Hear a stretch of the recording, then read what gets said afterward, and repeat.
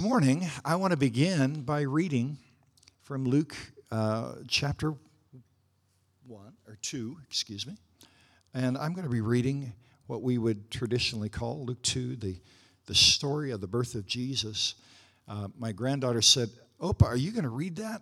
And I said, "Yes, I am. I'm going to read it to you this morning." So here I'm reading to you, Cora. Ready? This is from the the Passion Translation.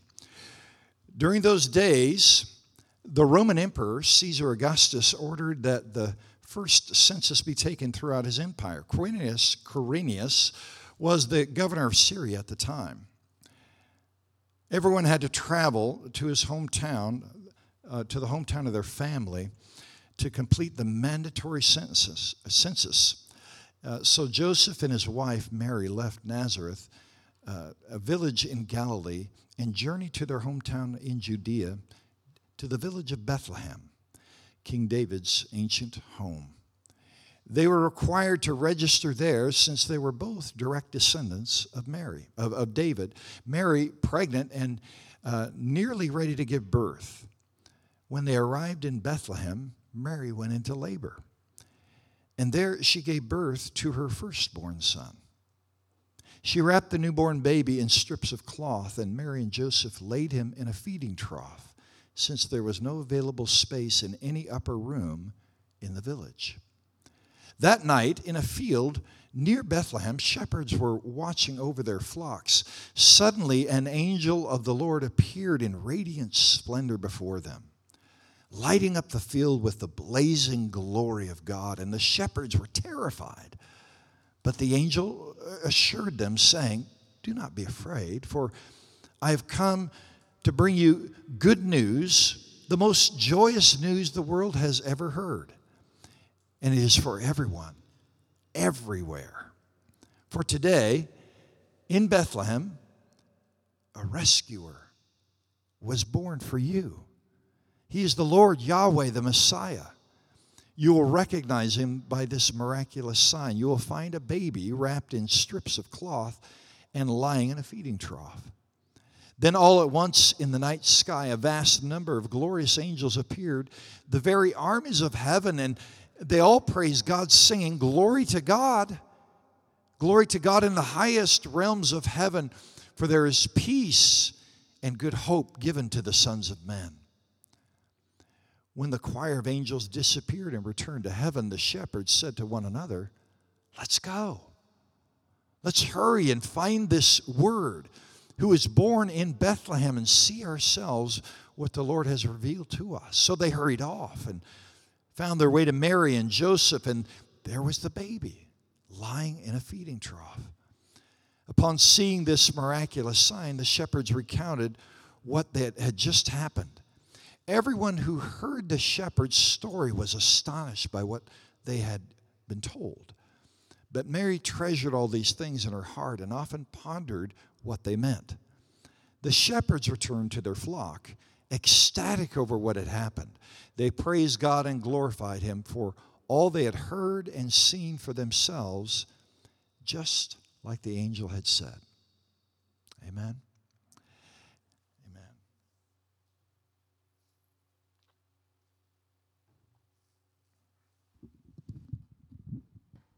Today, as we share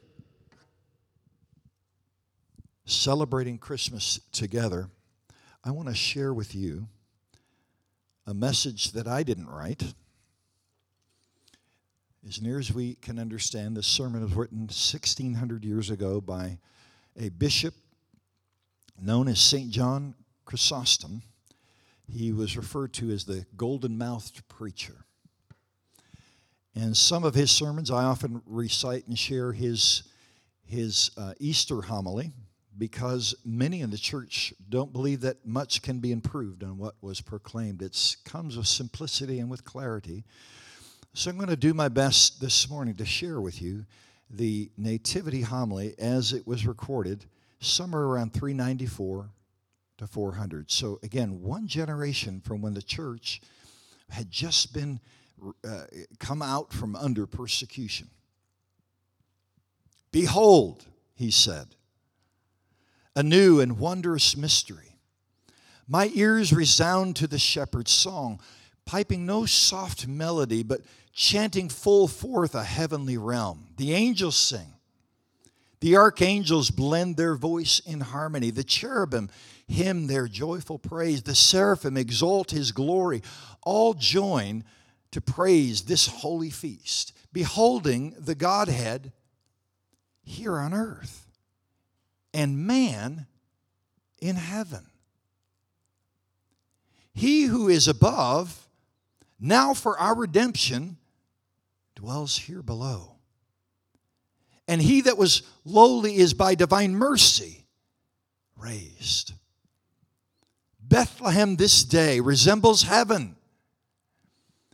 Hearing from the stars the singing of angelic voices, and in the place of the sun enfolds within itself on every side the sun of justice.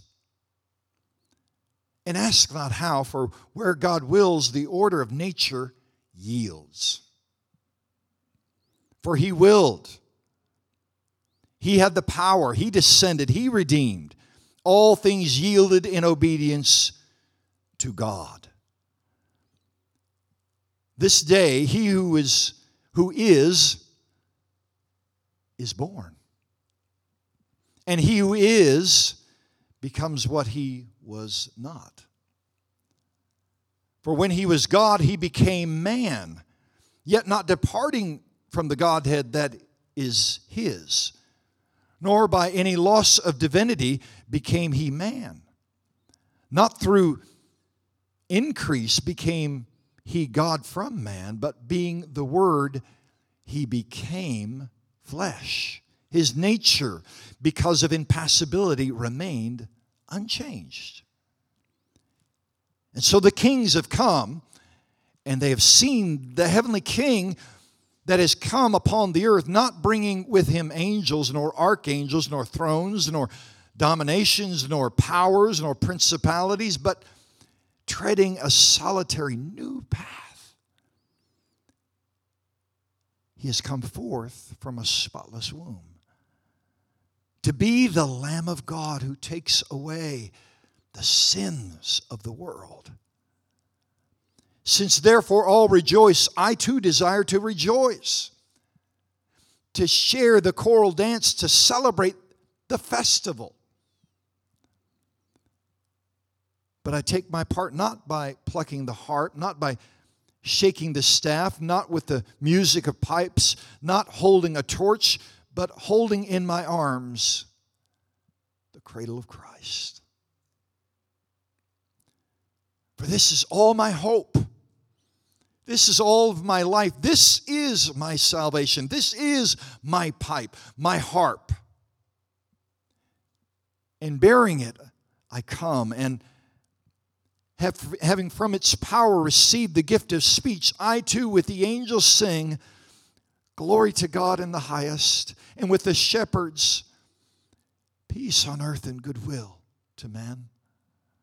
This day, he who was ineffably begotten of the Father was for me born of a virgin in a way no tongue can tell. Begotten according to his nature before all ages from the Father, in a manner he knows who has begotten him, born again this day from the Virgin, above the order of nature, in which manner knoweth the power of the Holy Spirit. His heavenly generation is true, and his generation here on earth is true. As God, he is truly begotten of God, so also as man, he's truly born from the Virgin. In heaven, he alone is the only begotten of the one God. On earth, he is the only one, the only begotten of a unique virgin. Since this heavenly birth cannot be described, neither does his coming amongst us in these days permit of too curious a scrutiny, though I know that a virgin this day gave birth, and I believe that God was begotten before all time, yet the manner of this generation I have learned to venerate in silence, and I accept that it is not to be probed too curiously with wordy speech. For with God we look not for the order of nature, but rest our faith in the power of Him who works. What shall I say to you? What shall I tell you? For behold, a mother has brought forth. I see a child come to this light by birth. The manner of his conception I cannot comprehend. Nature here is overcome. The boundaries of the established order set aside where God so wills. For not according to nature has this thing come to pass. Nature here rested while the will of God labored. Oh, ineffable grace.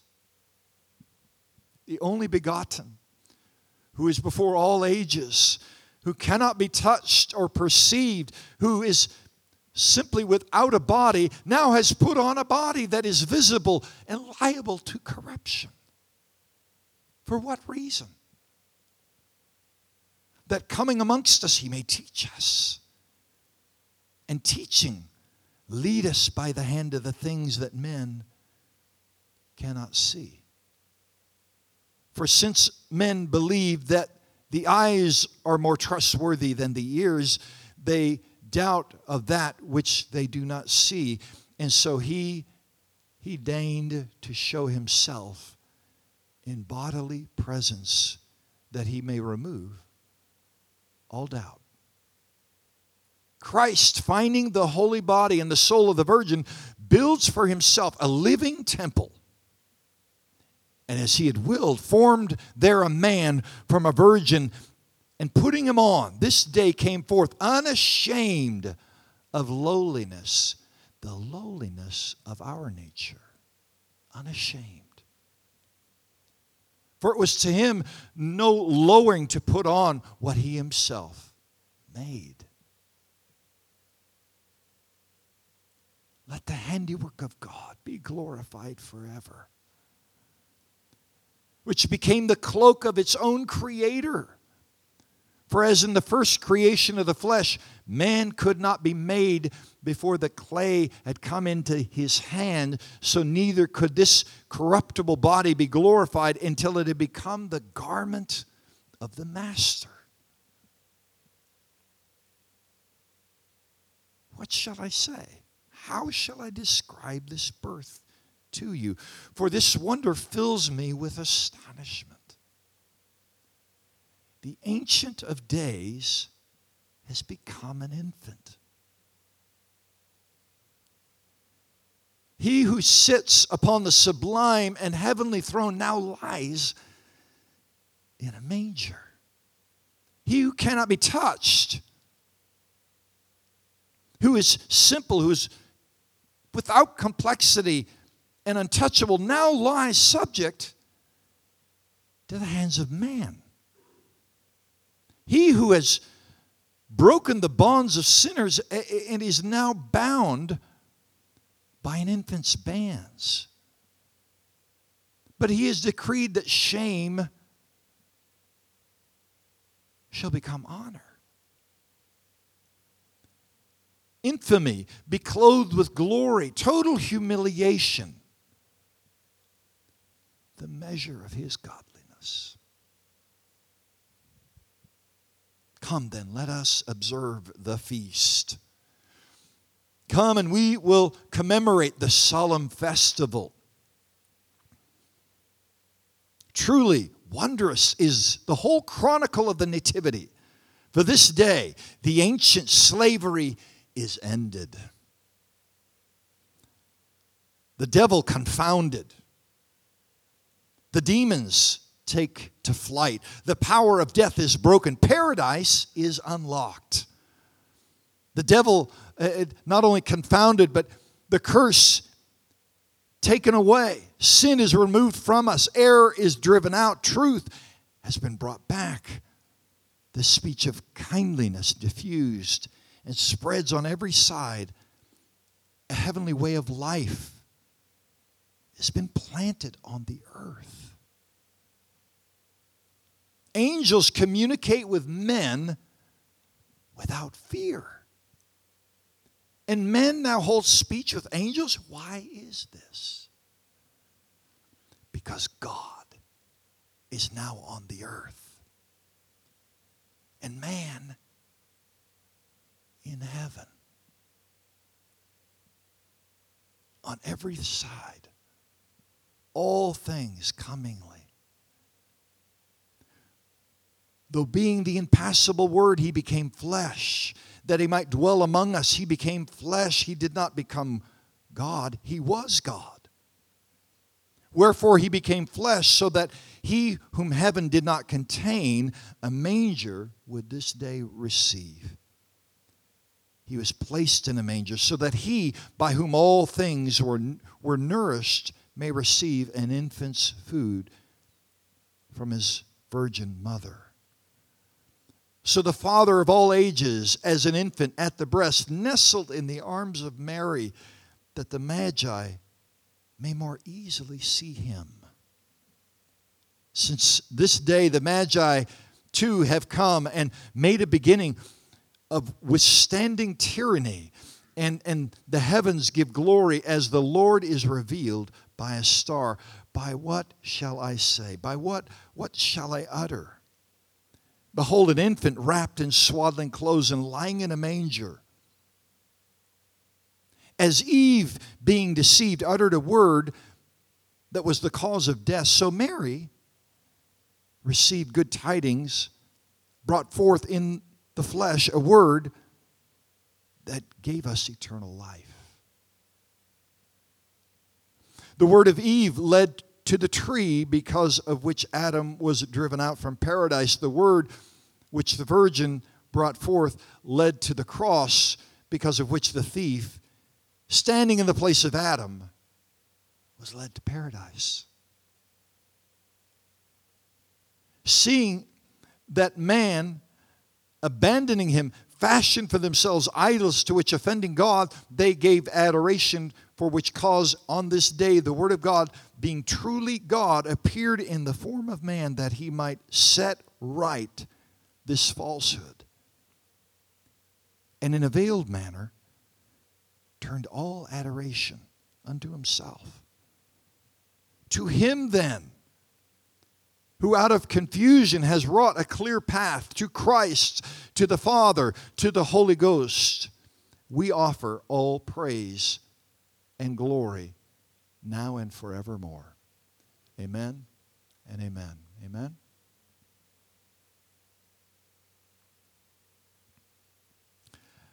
As we close this morning, if we come to communion, I want to invite us to a prayer that was written by Pete Gregg. He's the leader of he's been a leader and a founder of the 24/7 prayer movement throughout Europe and now around the world. But this is a prayer for Advent in 2023. And our participation in it is, there's only a couple of lines here. But I want to invite you, if you would, to stand with me, and I want to read this proclamation. If Advent is anything this year, it must surely mean that Jesus is still that Jewish baby frightened for his life, still that displaced child fleeing the land of his birth with his terrified family, hoping for safety in Egypt. If Advent means anything at all this year, as our candles flicker while cities burn, it must surely mean that Christ is coming specifically and explicitly to Bethlehem and Gaza, Khartoum, Kiev. If you want to read it with me, it's fine. If Advent means anything at all this year, as spending soars while millions struggle, it must surely mean that God himself will soon be found in prosperous nations among the elderly, lonely, standing in line with those whose daily bread comes from food banks. If Advent means anything at all this year, in the wake of too many scandals to mention, it must surely mean that Christ is on his way once again to the cold, dark, dirty manger of my own cold, dark, dirty heart. Here's our prayer. All right. Healer of nations, we solemnly ask you would return to us this Advent. Prince of Peace, we need you now more this year than ever. Here's the last proclamation. If Advent means anything at all this year, it's an ancient lament, the oldest, the shortest, most desperate, most important word the church has ever prayed. Maranatha. Can we say that together? Maranatha, come quickly, Lord Jesus. I want to invite us to come to the Lord's table together by His invitation. I was pondering these thoughts this morning, and just such a profound reality that this thin veil Jesus transcended. This is what we proclaim in the birth of Christ. Two things I want to share. One I came across this morning. Do you have that photo there? You pull that photo up.